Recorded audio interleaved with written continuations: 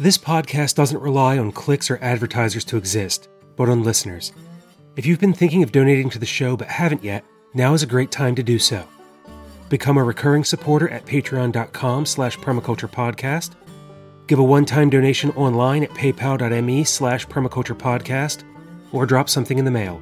The Permaculture Podcast, P.O. Box 16, Dauphin, Pennsylvania, 17018. This is the Permaculture Podcast. I'm Scott Mann. In this episode, co-host David Bilbrey continues to explore the intersection between permaculture, regenerative business, and the paradigm of capitalism by speaking with Alex McIntosh and Mario Garcia of Thrive Natural Care. Together they talk about how a company with a strong ethos can influence their competitors in the marketplace, while still caring for their business partners and customers. Listen to this conversation to learn more about how we can change the system from the inside by modeling our preferred actions for others. I'll join you again afterward. Hello, this is David Bilbrey with ecothinkit.com and the Permaculture Podcast, and I'm here today with Alex McIntosh, who is the co-founder and CEO of Thrive Natural Care. And from Costa Rica, we have Mario Garcia, who is the Director of Sustainable Operations down in Costa Rica. Welcome, guys. Thanks, David. It's good to be with you. Thanks, David. So Alex and I met a couple of weeks ago in San Francisco at the Regen 18 conference, which is a regenerative business conference. A lot of amazing people and amazing stories and great enterprises going on. So that was a really a great week there. But after I heard Alex's story, I really wanted to go into more detail and depth. And so here we are. So Alex, to start out, first of all, tell me a little bit more about Mario, because you mentioned some things before we got on the call here. It's funny for me to introduce Mario, but it was my luck to meet him, about 4 years ago. And what I'll just tell you, because he's so modest, is he came highly recommended from some of the leading botanists in the world, and had been doing a number of things, both with plants and then with commercializing plants in Costa Rica, but with, I think, a very good ecological background. So we were introduced, Mario interviewed for what was our first sort of open position in Costa Rica. And since then, he has built out a really beautiful start to a regenerative supply chain in Costa Rica. And that's meant sort of untold hours of work with rural farmer partners, with ecologists, with students, with business people. And so a lot of our success in the United States that we've got now, which we can talk a little bit more about later, our business model and how we portray that to customers, is actually because of Mario's efforts. So it's been my pleasure to work with him, both as a colleague and a friend, for these past 4 years. And that's why I'm glad he's on the call, because he really literally has been doing this on the ground, in the dirt, for the last 4 years. So tell me a little bit about Thrive Natural Care, and what is it, and how did it begin? So the simplest way to describe Thrive Natural Care is we use regenerative farming to make high-performance natural skincare. So regenerative farming to make high-performance natural skincare. Our regenerative operations are, as I just mentioned, now in Costa Rica, and we sell our final products on our own website, thrivecare.co. And we also have a special partnership with Amazon, and we sell in Whole Foods and other natural grocers. So that's sort of how people find the end result of the cool stuff we're going to talk about today. And I think past our own business, what Mario, myself, and our other founding team are really kind of passionate about is we're aiming to grow Thrive into a leading model for regenerative business and for human health. And our example that we want to set, we didn't invent regenerative. We've been a good, loyal, and fast-learning student of it. But we want to make Thrive a proof point so that other extractive industries, whether it's fisheries, timber, mining, forestry, anything that takes from the soil or from the land, instead of looking at the sort of conventional paradigm today, which is sustainable, which implies that you keep going and don't make it worse, what we really want to do is we want to give the world an example, be one example of going far past that and actually leaving things better, having a positive footprint. And so that's kind of what we'll get into today on this conversation. So tell me about the origins of Thrive. Yeah, so I'll start a little bit, but I think where it really becomes interesting, as I said before, David, is with respect to Mario. But the origins of Thrive actually began, my own background was I was one of the leaders at the Nature Conservancy So I was familiar with large-scale ecological projects and restoration and conservation. And then also I was an executive at a division of Nestle, and those two worlds sort of came together. And where it really sort of hit home was a trip that I took my family on to Costa Rica back in, I think it was 2011, maybe 2012. And I was introduced to a couple things that I found very beautiful, but the most, and I think the thing I'll focus on here, is Costa Rica has made some really, really visionary bets on the future. And those really inspired me. And I felt that those bets, if they could inform this idea that I wanted to bring to life, would make it better and stronger. And I felt Costa Rica was really an ideal place to do that. And they're the things that many people know. There was a civil war back in the 1940s, and Costa Rica actually demilitarized. And every year since the late 40s, they've put all the money that would have gone into education and healthcare. Into the military. They've put that into education and healthcare. And today, as a result, they live longer in Costa Rica than we do in the United States. They have a higher literacy rate. Their democracy is a very functioning democracy. It's not perfect, but they've done many things. They've had female presidents. And they also have a national carbon neutral goal and have powered their country several years in a row, greater than 300 days on renewable energy. And they've actually set a goal to decarbonize their entire economy in the coming decade. And I just think Costa Rica is an example of, they don't have all the money in the world, but they're functional and they're very proud of the example they've given. And for me, the opportunity to start a regenerative business in Thrive with that type of leadership, with kind of the figurative soil, the aspiration that they have, to me, I thought I would learn just as much as I could share. And so far, that bet has paid off. And I think Mario is a very good example of that in his background and what he's helped bring to life here, David. That's amazing. I didn't realize all of that about Costa Rica. So how did you and Mario meet? So I have a lot of spies in Costa Rica that are in the ecological and the environmental world. And a couple of them, when we were describing what we needed, was someone who, we had this idea of building a regenerative business. And the start of the regenerative business was, we realized that since we were making a consumer product, David, that would be selling in the market, we wanted to actually tell the story of a regenerative business to consumers. And in our case, we knew that most of the consumers are not looking for a regenerative business when they're thinking of what to shave with or shampoo with or what have you. But we wanted to connect the dots in a really meaningful way. And so for us, that meant the ingredients that are in our first lines of products that we've designed. 2 plants came from a list of about 500 that we were lucky enough to work with some of the foremost botanists in Latin America. And when we had narrowed the list down, David, to 2 plants that had 3 qualities that were very important. The first is the plants had to do something for people's skin or their skin health that was superior to synthetic equivalents that were on the market. The second was they had to play an outsized role in either the soil or the biodiversity or both in restoring and strengthening those. And the third was that they weren't widely known. We didn't want to go take wild plants out of the jungle. They had to be domesticated, but they had to not be very widely used. And once we narrowed the list down, we needed to find someone who could build relationships with farmers where we could work with them on the farmer's land to grow these plants and to see if we could really make this business work. And this, again, was back in 2012, 2013.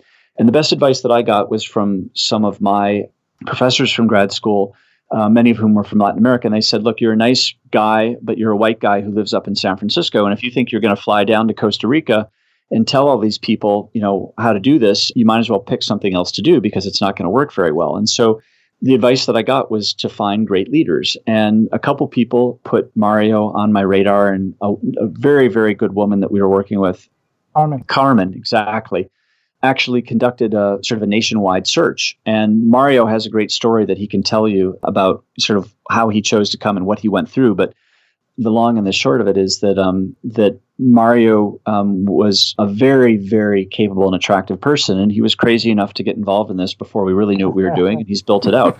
Mario, just tell David just a minute about when you got this sort of strange email and what led to you joining Thrive. Yeah, so David, what happened at that time is that I was working for a biological station as a botanist on the South Pacific coast of Costa Rica, about 8 hours away from San Jose. And I got an email that said that I had been chosen from a pile of CVs to perform a job as a botanist collecting plants. And I said, well, I haven't sent my resume to anyone, so this should go to spam. So I'm not even gonna look at it, right? Because I'm comfortable right here.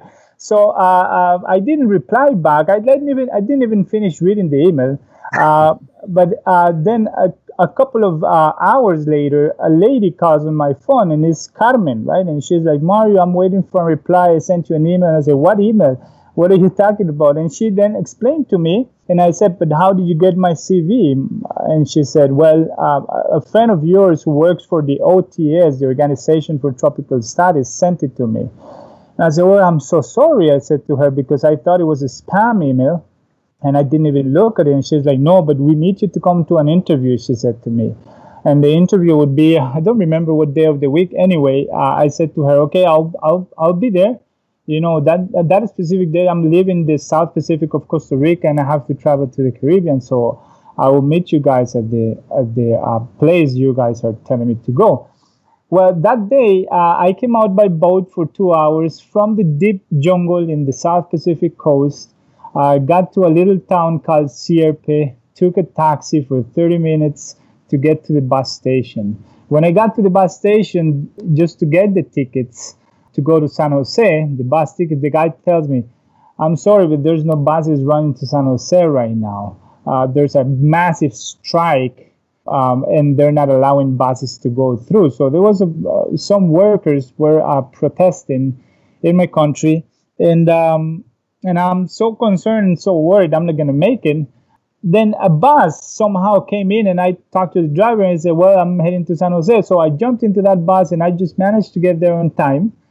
Got to meet Alex and Carmen, and then as soon as Alex mentioned to me the fact that he was really looking into seriously working with farmers and doing something nice for my people here in Costa Rica and working with 2 native plants, you know, I got hooked into the whole idea, you know. So seeing the romantic side of the project, the vision, and even better, being part of it, you know, so I could not deny that beautiful offer, right? So, and since then, I started working for Thrive. Wow. Sounds like a miracle that you even made it down there on time. I know. It was crazy. Now, did you have familiarity with the specific plants that he was proposing to use? Well, there's another interesting story right there, right? Because as Alex and Carmen and me were talking, you know, Alex tells me that he has this beautiful job and that I just need to collect 2 plants. And one plant he needs me to collect about 4 kilos, and from the other one about 10 kilos, and that he wants to work with the farmers and all of that story. And I'm like, yes, that's just so great. And I say, well, I would like to know what plants you guys are looking for. And then Carmen and Alex look at each other. They're like, yes, but that's confidential information. I'm like, oh my goodness, you know, so guys, you know, how am I gonna accept this job if I don't know what plants you're talking about, right? I don't need to know what you guys want to do with the plants, but at least I need to know the name of the plants. And then Alex, he gave me the name of the plants very kindly, and he said to me, Lipia alba, and the other one is a Ravidea chica. And I was like, oh yes, I know those plants. I know exactly where they are. So for sure, yes, I'll manage to work with you guys. And it was a very interesting, extremely interesting interview. One of the best interviews I ever had in my life. Why were you familiar with those plants? Well, Juanilama is a very common plant that is used in Costa Rica, especially to treat stomach aches. So when I was a kid, my grandmother, my uncle, who unfortunately liked to drink a lot of alcohol, and he was always hungover, right? So he would ask me to go and get some Juanilama leaves. My grandma as well, to make some home remedies for other relatives. So there was Juanilama or Lipia planted in the backyards of several houses, and I would go and pick it up. And the other plant, which is a Ravidea chica, was familiar with it because a good friend of mine and mentor of mine and good friend of Alex and Thrive, whose name is Rafael Ocampo, he had been working with that plant for years, trying to make something commercial from it, and he had not been able to do so. So right there, we saw an opportunity to create company through a company like Thrive.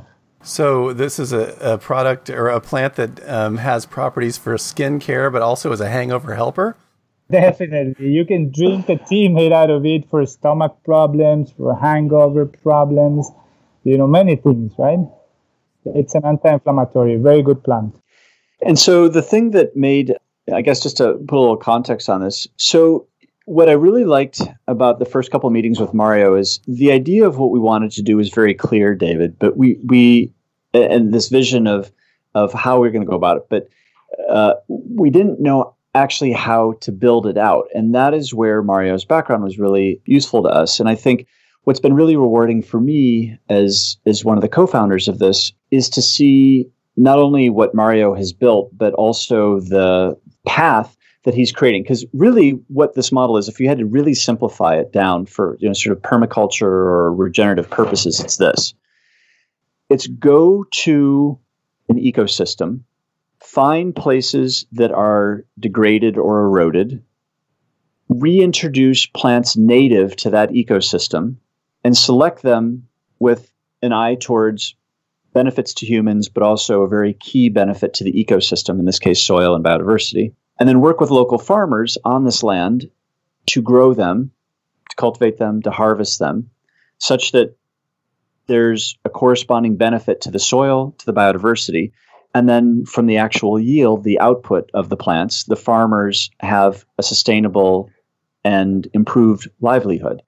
And if you think about that model, it can play. I mean, we're starting it in Costa Rica, and I kind of explained why I was very fortunate to have been able to start with Mario and his countrymen. But that model can play out in many, many ecosystems, right? And so it could be, a Thrive version that's in Africa, a Thrive Marine, a Thrive Ocean. And all it requires is reintroducing or cultivating something that was native to bring back a degraded area. And for me, partly why I think I was excited to meet Mario and then other people who joined our team is that they not only understood that, but they wanted personally to bring that to life, and they've kind of made it their own. It's not my idea, it just sort of became an agent doing it. And so that's really what Mario has been building out these past 4 years in Costa Rica, and you and I got to share some of that together a few weeks ago in San Francisco. I just love this on so many levels. So it's a business enterprise that has benefits for the ecological system and restoration for ecological system. It's got social aspects because you're creating a business where you're taking care of these local farmers and helping that local community thrive. I mean, it's everything. You're firing on all cylinders here. So let's step back a little bit, Alex. Tell me a little bit about how you developed this sort of paradigm and mindset to even have an understanding that you could do something like this. Yeah, well, it's a great question. And I think the shortest answer is the most honest one, which is to do anything big, you need to stand on the shoulders of the sort of pioneers who came before you. And that's true both for social as well as sort of ecological or environmental progress.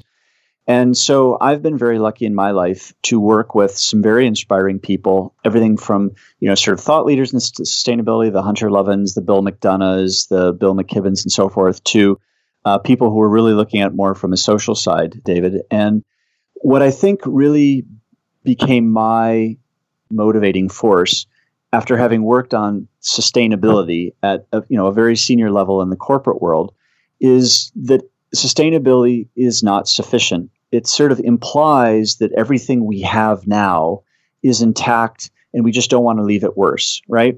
And so the shortest way to answer your question is the people that I was lucky enough to work with in my career set me on a path of asking the question of what really is the legacy that I, and by extension, the Thrive team, want to leave.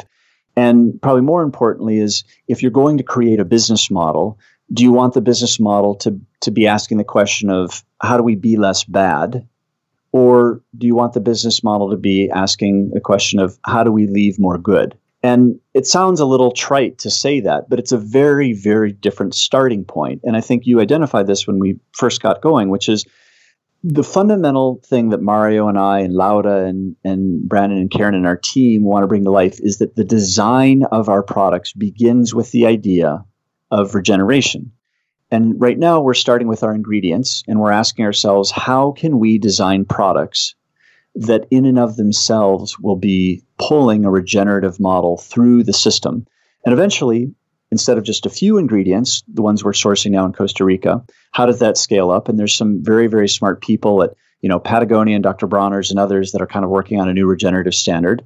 But ultimately, our packaging, our logistics, like how does all this become regenerative? And I think it's that starting point of how do we begin with something that will leave a positive footprint is really what we want to do. And the reason that I'm able to ask that question is because I'm standing on the shoulders of people who struggled and thought and worked before me to bring those ideas to fruition. And now what we're trying to do is actually manifest that in something that is not only a business model about regeneration, David, but also informs, engages, and hopefully inspires our customers and even our retailers. And who would have thought? But I mean, one of our actually most supportive partners is Amazon. They've actually gotten very, very excited and have featured a number of times this business model. And it's, of course, it helps their own purposes, but it just shows you that a different starting point, asking different questions, can have enormous implications. And part of what I'm fortunate to do is work with a team that's been able to bring that to life.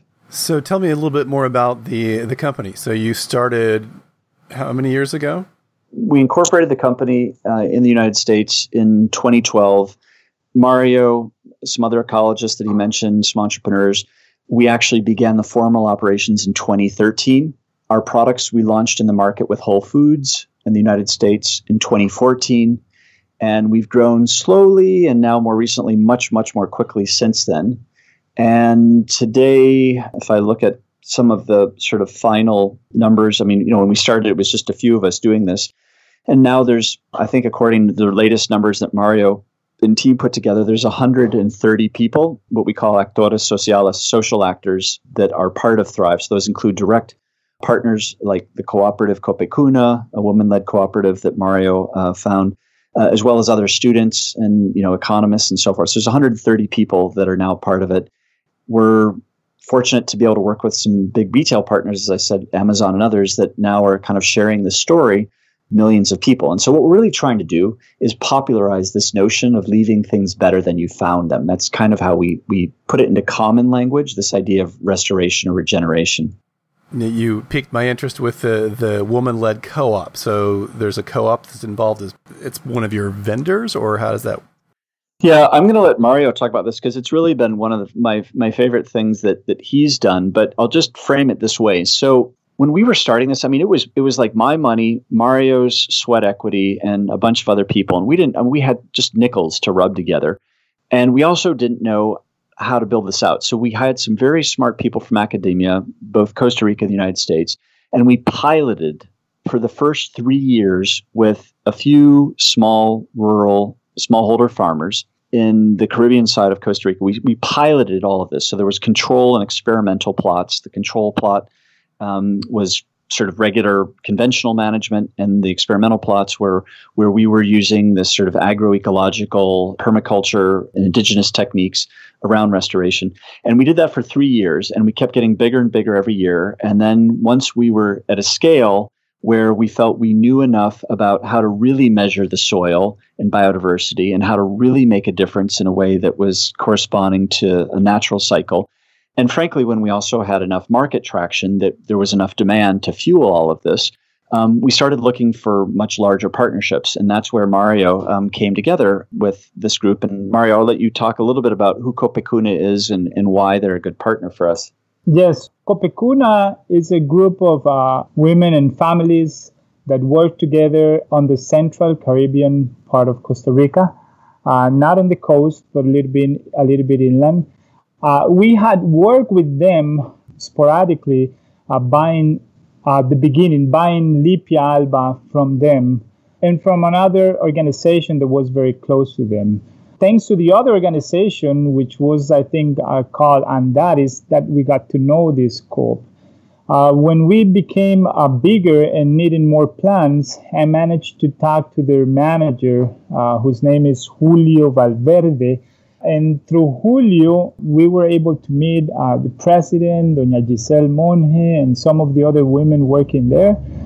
And these people were very, very willing to commit, to partner with us, planting our plants under our techniques and methodology. And they were very enthusiastic about the fact that they were not only going to plant the plants, but they were going to farm the soil. So when I came up with the idea after a talk that I had with Alex, and Alex, it tells me, Mario, remember that we are farming the soil. And I talked to them about that. Most farmers in Costa Rica would believe that you're crazy when you're telling me we're going to farm the soil. So what's the meaning of that? But when I talked to them about that specific idea, they were very enthusiastic. And they said, well, that's so great and that's so cool. We're going to farm the soil, which means that we're going to create a much better soil that's going to give us much better plants. We're going to have higher yields of production. So they understood everything right away. And the idea sounded really, really deeply into their heads. And that's how we managed to start working with them a few years ago, David. So is this a worker-owned co-op? What's the model? It's a worker-owned co-op. They have women as a president, and the general manager is a guy whose name is Julio. Julio, he owned a 1 hectare of land that he donated to the co-op, and they're doing all kinds of small planting right there with mainly medicinal plants.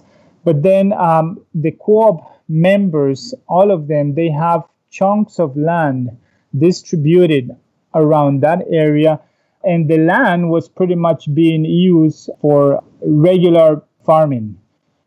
And nowadays, they're turning those regular farms into organic farms with our plants in it. So, but it's a worker-owned co-op, yes. And David, I think just to throw a couple things in here, you've been probably interviewing people enough and have learned enough about this since the epiphany you share with us to know how much work is involved in all these things that Mario is telling you. And there's 2 really interesting parts that I think make this story interesting from a regenerative or a permaculture or agroecological standpoint.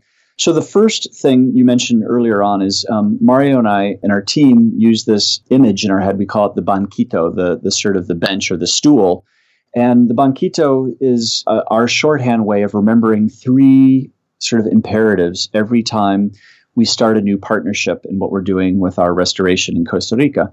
One of those is, and the most important, is around the regeneration and the restoration of the soil and the biodiversity. And so it's sort of taking stock of what is, and then setting up a regime with our partners that over time, those places become healthier, okay, according to those metrics, and that's become much more sophisticated. The second is really because we're a commercial enterprise and we're trying to use the marketplace to fuel all of this, is really around consistent, high-quality, affordable supply. And the third leg of the stool, and again, it implying the stool that these need to all be equal, is really around the farmers' livelihoods. And what sort of came together in this partnership that Mario and Julio and Doña Giselle and others have built at Copacuna is those 3 legs of the stool now are, in my opinion, actually sort of quite beautifully being optimized. And so Copacuna is reintroducing native plants in a way and with a growing technique that is truly replenishing the soil and attracting biodiversity.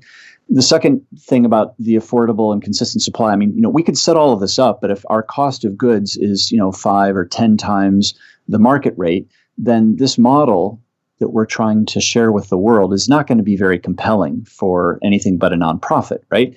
And what's really beautiful, and it's a much longer story that maybe for another time, but what Mario and Copacuna have done is they realized that the real expense was not in the farmers planting the plants and growing the leaves and then selling us the leaves. They're making better than fair trade wages with that. The real expense is when we took those leaves to the commercial distilleries and extractors for those to turn into extracts and oils for our products. And those people were charging us a fortune. And those were not women-led co-ops, those were commercial enterprises, and they were doing what you'd expect a marketplace to do, which is to charge you a lot of money when there's not a lot of options. And so what Mario and Copacuna did to sort of optimize the second stool of the leg is, after a year or so of piloting, we actually, Thrive paid for and had built a beautiful distillation unit after piloting a smaller unit for about a year. This distillation unit is installed at the woman-led cooperative at Copacuna, and Thrive paid for. The capital expense was ours, and with a lot of training and technical support over half a year or so, the Copacuna now has this distillation unit, and now what Thrive has is the farmers grow the leaves, and then they take them to the distillation unit that's on their property, and they charge us now for the oil from the leaves, and instead of paying the market price of X dollars, Copacuna charges us X minus, a few dollars, and the difference in that between the market rate and the lower rate that we're paying is how Copacuna is actually buying the machine from us over time. And so what they're getting is a huge capital investment with no out-of-pocket cost, and they are now buying this from us so that in some years out, it will be their machine, but it's only being utilized 10 or 15% of the time for Thrive's plants, and the rest of the time, the farmers can use it for their own purposes. And so this is partly how, just in the last year, the founding farmers, their income has gone up 40% in the last few years. And with Copacuna, just this now coming online, I think it was 6 or 7% last year because it's a much bigger base, but we expect their incomes to go up over time. And so it's moved the farmers essentially from selling a commodity, which is the leaves, to a value add product, which is the oil. And so back to the sort of holistic idea and way of looking at things, it's really trying to tie together designing products so the raw ingredients themselves are generating the change in the way they're grown, and doing that in a way that really benefits the farmers. And the farmers have been our equal partners. And the last thing I'll say is part of the reason that Mario has done a good job, but it's difficult doing this under these conditions, is we know that this model will not scale among the farmers unless it is effective, it's fairly simple, and it makes economic sense. So we could go in and come up with the most complicated, expensive ways of doing this and really optimizing for soil regeneration or for cost. But if the farmers all see this as a very expensive and complicated proposition, it won't scale naturally. And Mario has had many inquiries from other farmers who've heard about this model from their neighbors and want to adopt it. And so that, in our minds, is one of the great benefits of having our rural farmer partners, is because they're helping us keep this practical and sort of efficient and affordable at their level. It keeps getting more beautiful. I love it. Just one sort of detail question. What is the cost of one of these distillation machines or the equipment? Mario, if you factor in what we paid for the construction, for the technical support, and for some of the other elements that were part of this project with Copacuna, what does it all come out to? Is it like 17, 18, 20,000? Yeah, what's the total? It's for $19,000, the end result of that, David.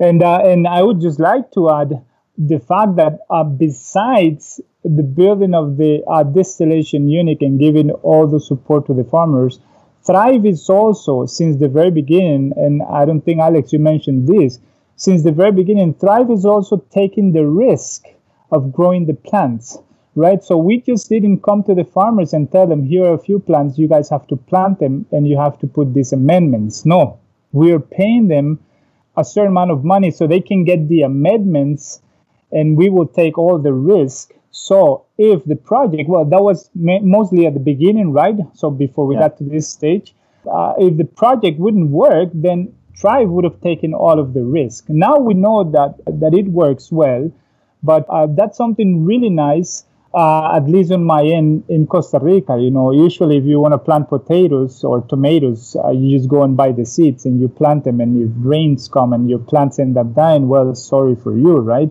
That was not the case with Thrive. Thrive was always willing to help the farmers take 100% of the risk, right? So farmers wouldn't end up losing anything, but just perhaps a little bit of time that they put into the planting and the management of the stuff. And so, David, I'm glad Mario brought up that point. So, the two things to add on this, just to kind of make it more colorful for your audience. So remember, I mean, part of the argument we're making is, look, if a small company like Thrive can do this, the big guys can and they should too. There's no reason with the resources and the people and the expertise the big companies have, whether they're making iPhones or tires or personal care or blankets, there's no reason that some division, some product can't take this on. And actually, what Mario just told you is actually a piece of advice that he gave me early on, and it actually involved a lot of risk for me. And I asked Mario, what's the biggest hurdle we have here? And we were trying to figure out how to start all this. And he said, look, we have technical people that are helping us figure out how to really do this regenerative. We're figuring out what to measure and control experiment. But he said, honestly, I've seen a lot of well-intended people come to Costa Rica and other places and talk to farmers and tell the farmers that here's this great fill in the blank, a flower, a nut, a seed, whatever it is, and we want you to grow it. And we're going to create a great market and great products. And the farmers work really hard for several years. And then there's nothing for them to show other than having put a lot of time and work into it. And so I think what has been a learning for me is Mario told me early on that we needed to make a commitment to these farmers for at least 3 years. And at this point, I had not brought in any outside investors. So I committed my personal money to set up this program and have payments to the farmers for their effort for the first 3 years. And that was pretty scary, but it certainly aligned me with making this work and to realize that, we were asking a lot of the farmers, but we needed to do that too. And I'm glad that Mario suggested that.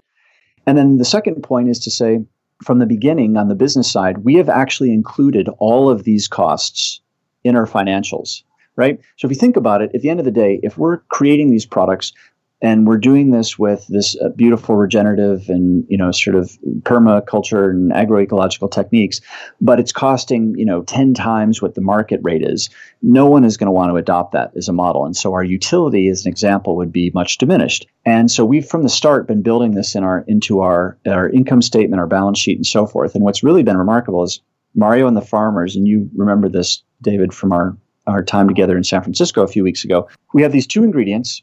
One is the oil, and the cost of that, Mario and the farmers have reduced our cost from the starting price to the current.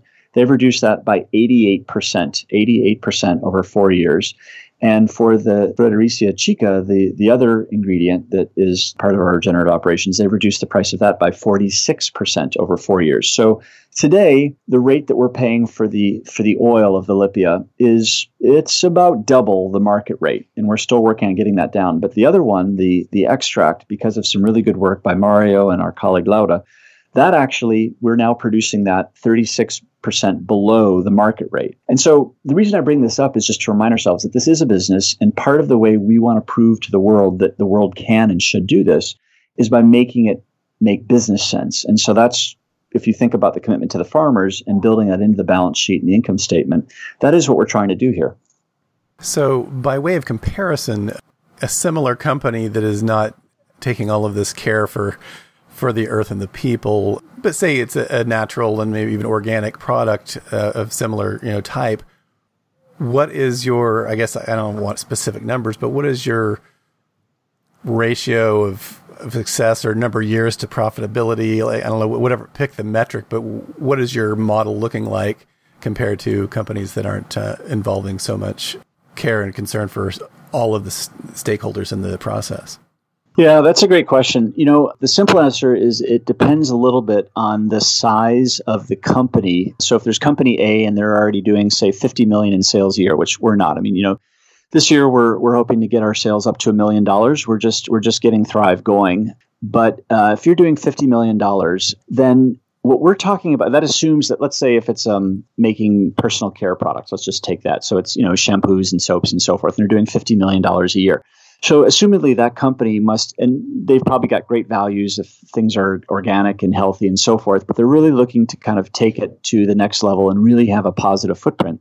So assumedly they have 20, 30, 40 products, and they can easily pick one or two out and say, okay, for a new product, or maybe for a revision of the one we have now, how could we design this to have a regenerative impact? Let's start first with the ingredients. And so they might pick one or two ingredients, and they can easily fold that into the cost of a much larger company in a way that would be almost a rounding error, but would be the start of the journey. And I think this is really what Mario and I and our whole team have learned, is that to really be inspiring, you have to have a big vision.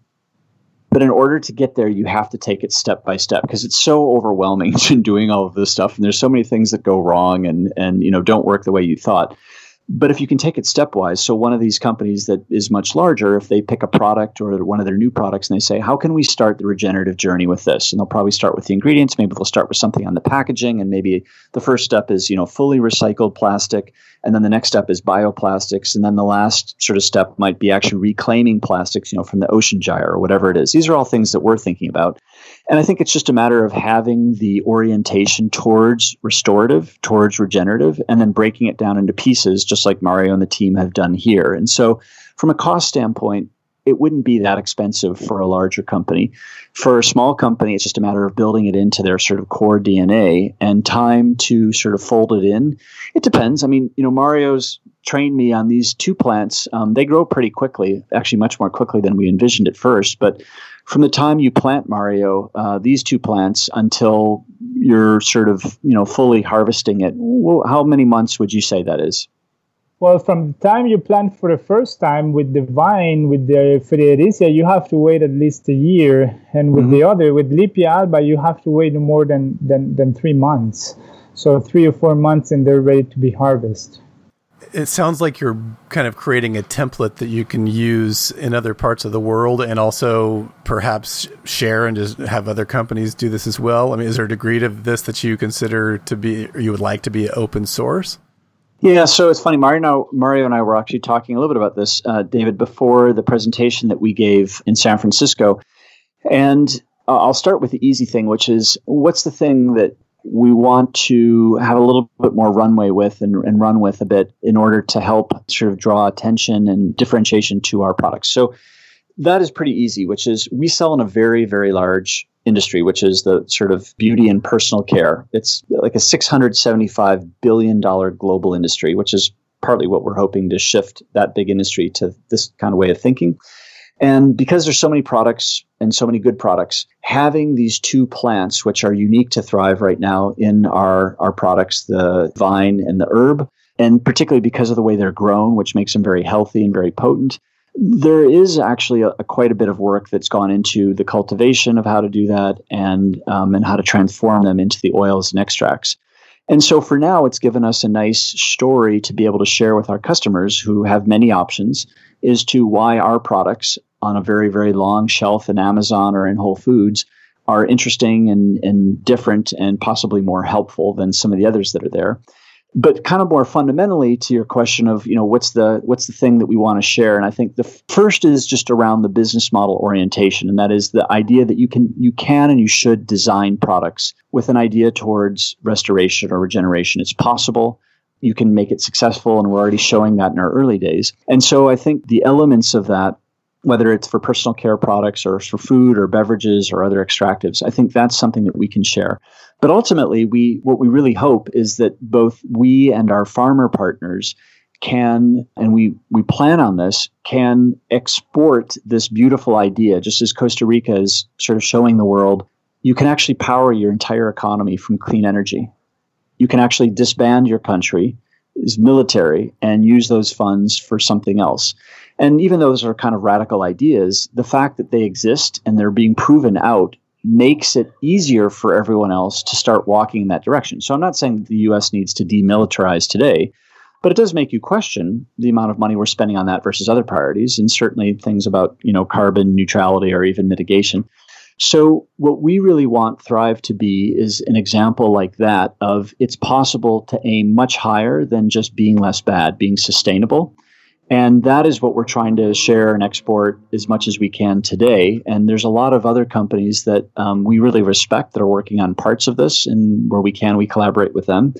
And ultimately, the ingredients themselves and what the farmers have learned, we want that to spread around the world. Because again, the core idea is going to places that are broken, bringing in native plants, and recharging the soil and biodiversity in a way that not only benefits the ecosystem, but also the local residents, the rural farmers. And that idea can play out in every ecosystem in the world. This really is part of a solution to extreme poverty in a way that's not a charity or a handout, but it's an empowerment. And it also sounds like part of the model here is encompassing education as sort of part of the entire process. So they're receiving education and resources to build their own local businesses. You're receiving an education in which you're learning from them and living in a culture like that, and just the nature of being part of those small communities that have existed for a long, long time. So that's beautiful. So Mario, on the ground in Costa Rica, what is this looking like in the local communities, and like on a social level, even what's growing there? What are you seeing happen? We've had a few challenges working with farmers, right? It's very nice and inspiring working with them, but it's also, it could be very difficult, right? Especially when you're presenting an idea in which they have to switch the conventional farming towards an organic farming. Because we are working with conventional farmers, people that perhaps have heard a little bit about organics, but they don't care much, simply because it could be cheaper for them to spray herbicides every 3 months than using a weed whacker and machete every 2 or 3 weeks. With the amount of rain and water and sun we have here and temperatures, everything grows very quickly. This is the wild, this is the jungle, right?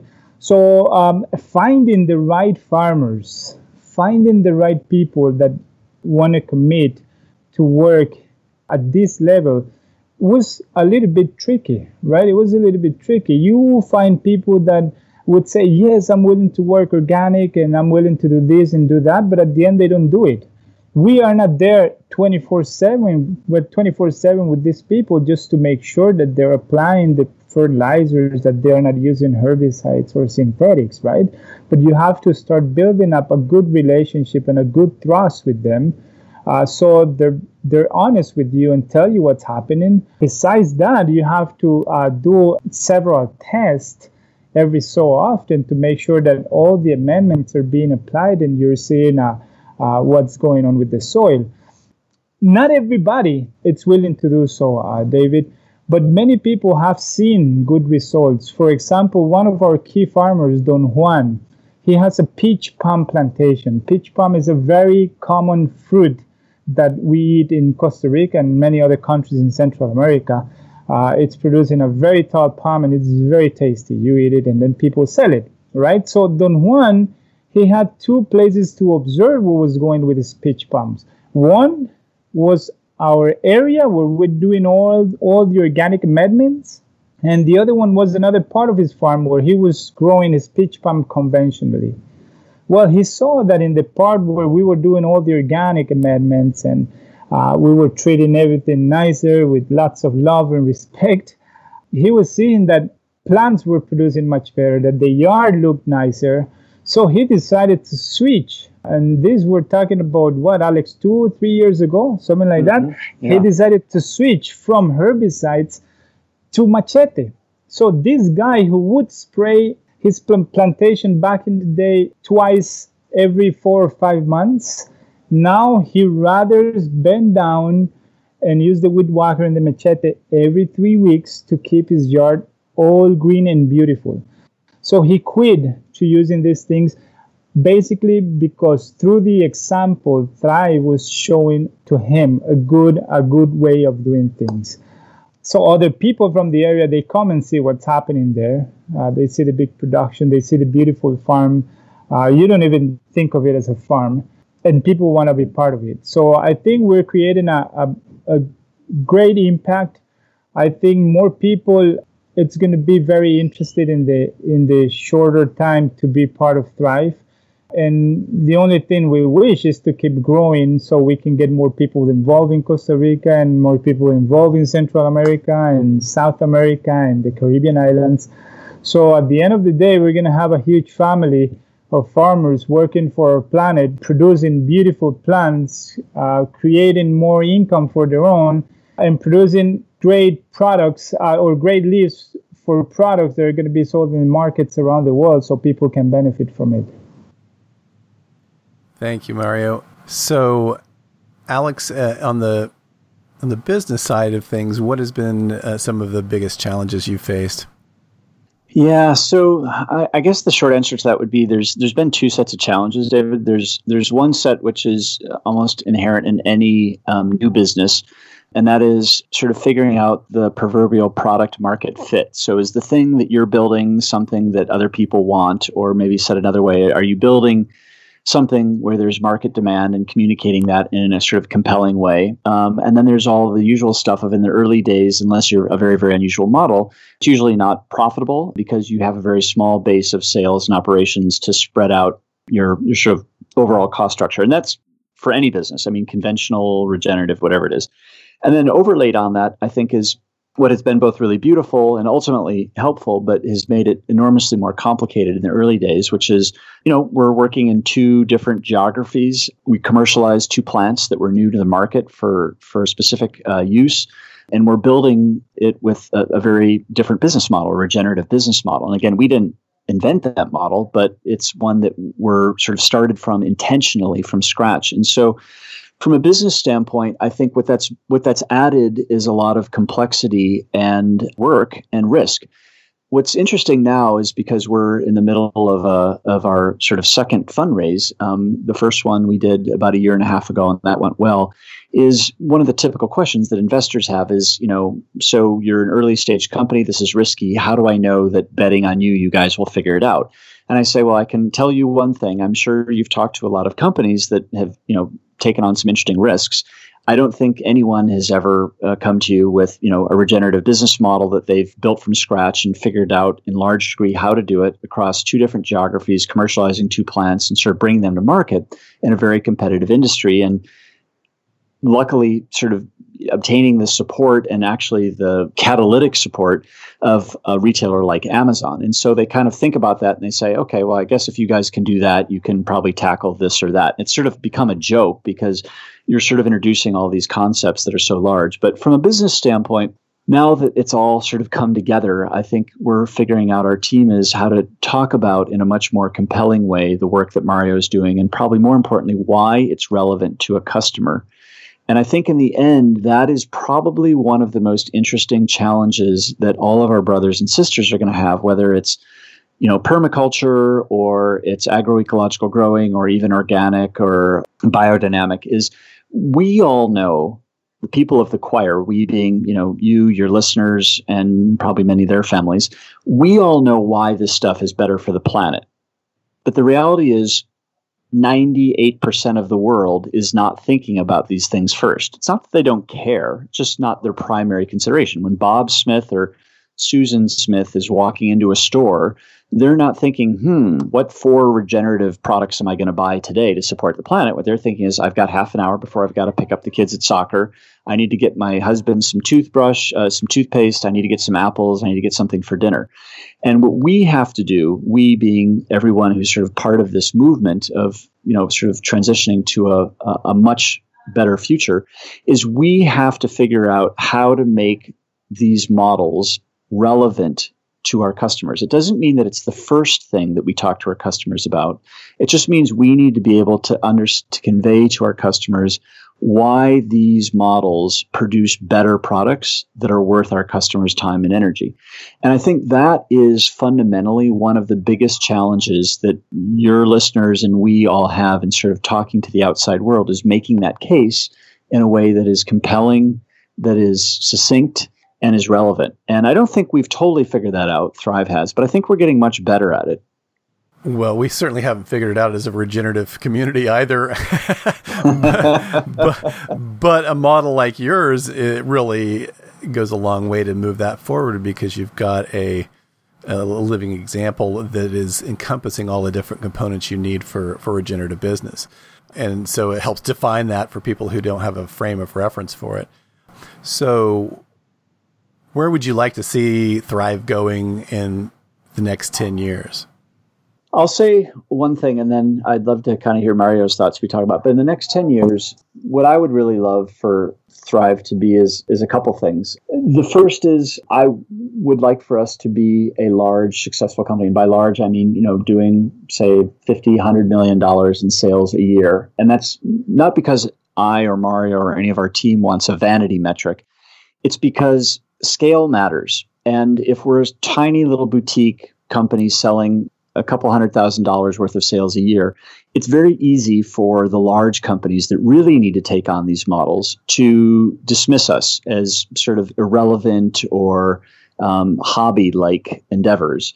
And so for two reasons, I really would like us to have scale. The first is because I think the example to other extractive industries that I mentioned before, mining, timber, fisheries, ag, to have scale means that example is more relevant to them. And the second reason is because of what Mario said, and I won't steal his thunder than to say that, it's implicit in that revenue number of $50, $100 million, 5-10 years from now, is that there are literally thousands of farmers around the planet that are doing this work and the work of restoring the soil and bringing biodiversity back. And that to me is an enormously exciting thing. And I really think, my last thing is, before I sort of turn in my name tag and sort of call it quits for this life, I'd really like to feel that I worked with some great people to build a better model for business.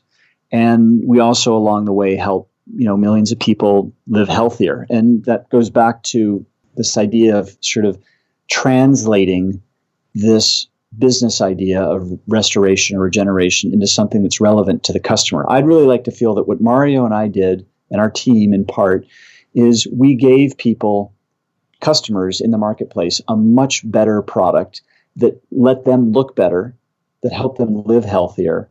And whether they cared a lot, a little, or not at all, their purchase pulled through this entire set of actions benefiting farmers, the soil, and biodiversity in a really useful way. And so that's what I'd really like to have in 10 years from now is a big, successful company that's proven that a business can aim much higher than being less bad. Mario, what would you want to say 10 years from now? Well, 10 years from now, I would definitely love to see a lot of people in Central American and Latin American countries being impacted in a very positive way by Thrive. But not only the farmers and the people, also the soil, right? Unfortunately, we don't have a single unique recipe to improve the soil because every single soil behaves differently. So the more area we try to impact, the more learnings we're going to have. And if we get those learnings quick enough, then we can transfer that knowledge to other people. So more soils will be benefited, more ecosystems will be restored, more biodiversity will be increased.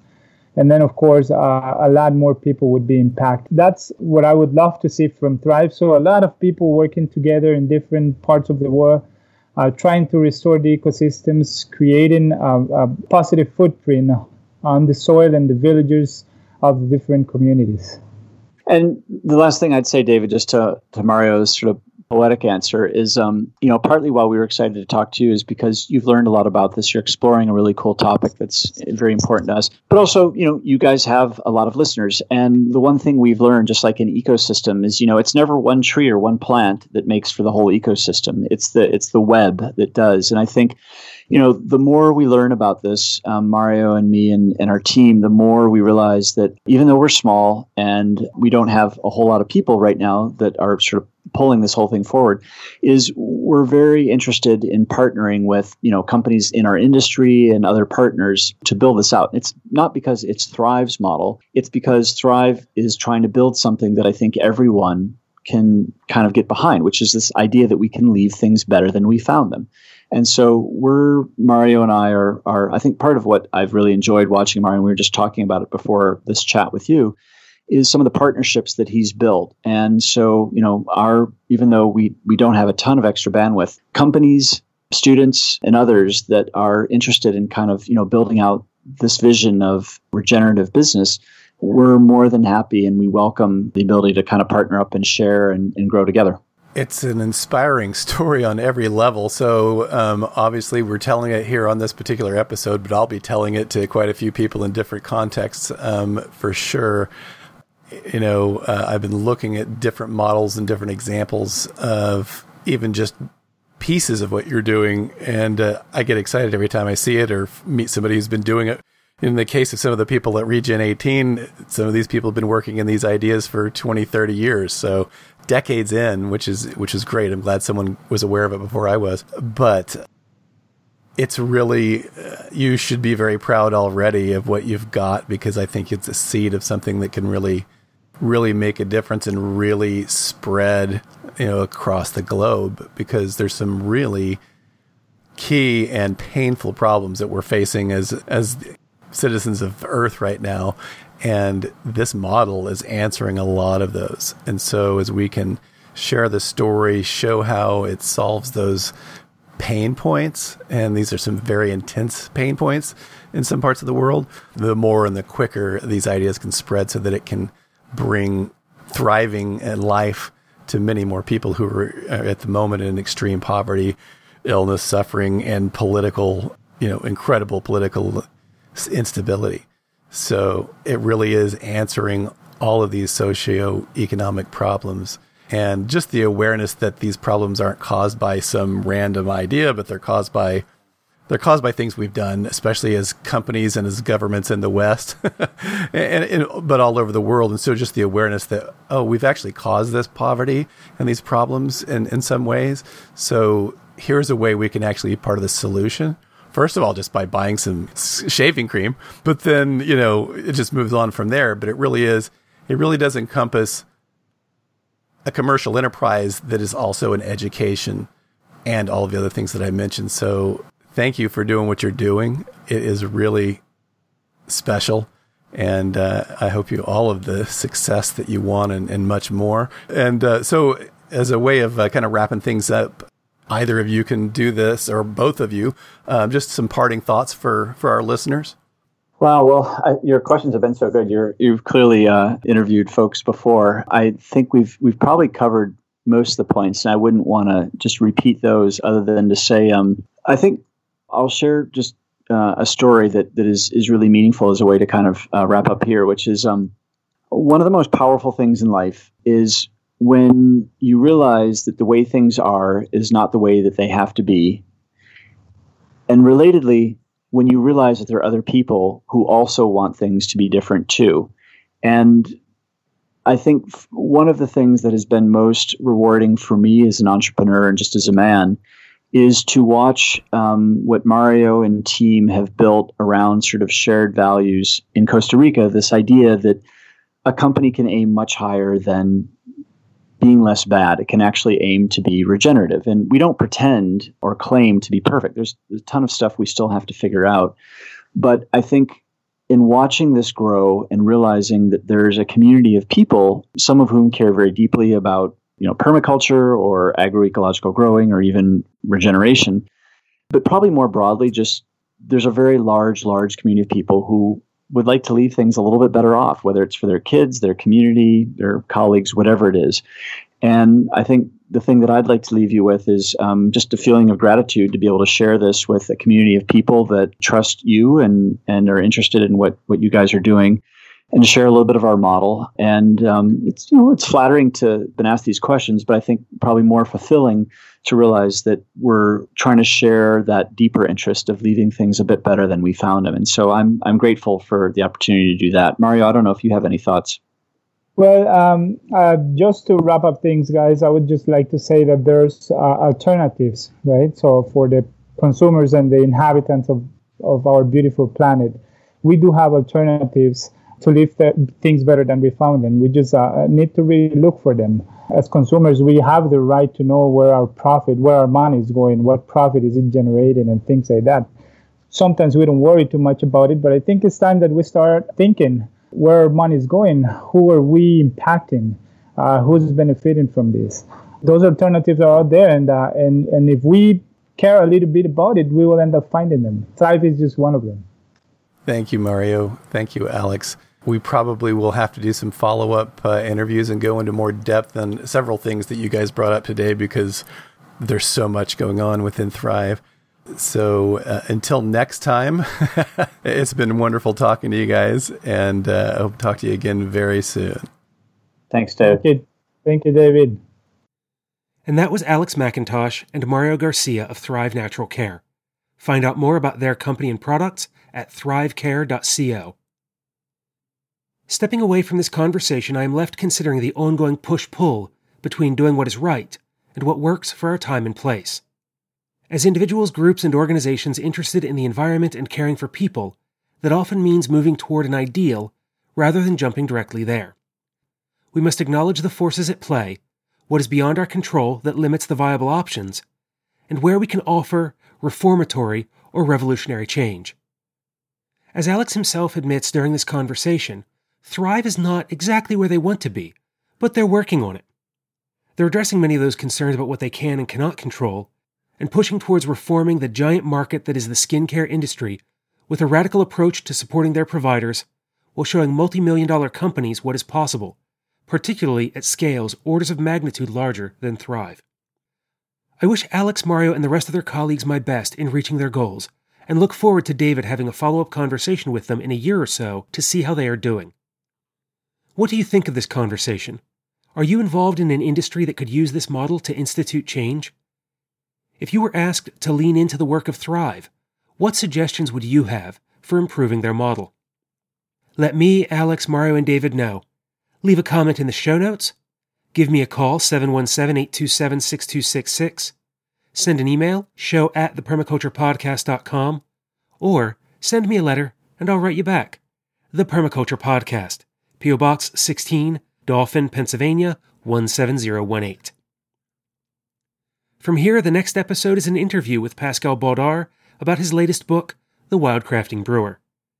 Until the next time, may you flourish wherever you live while taking care of Earth, yourself, and each other.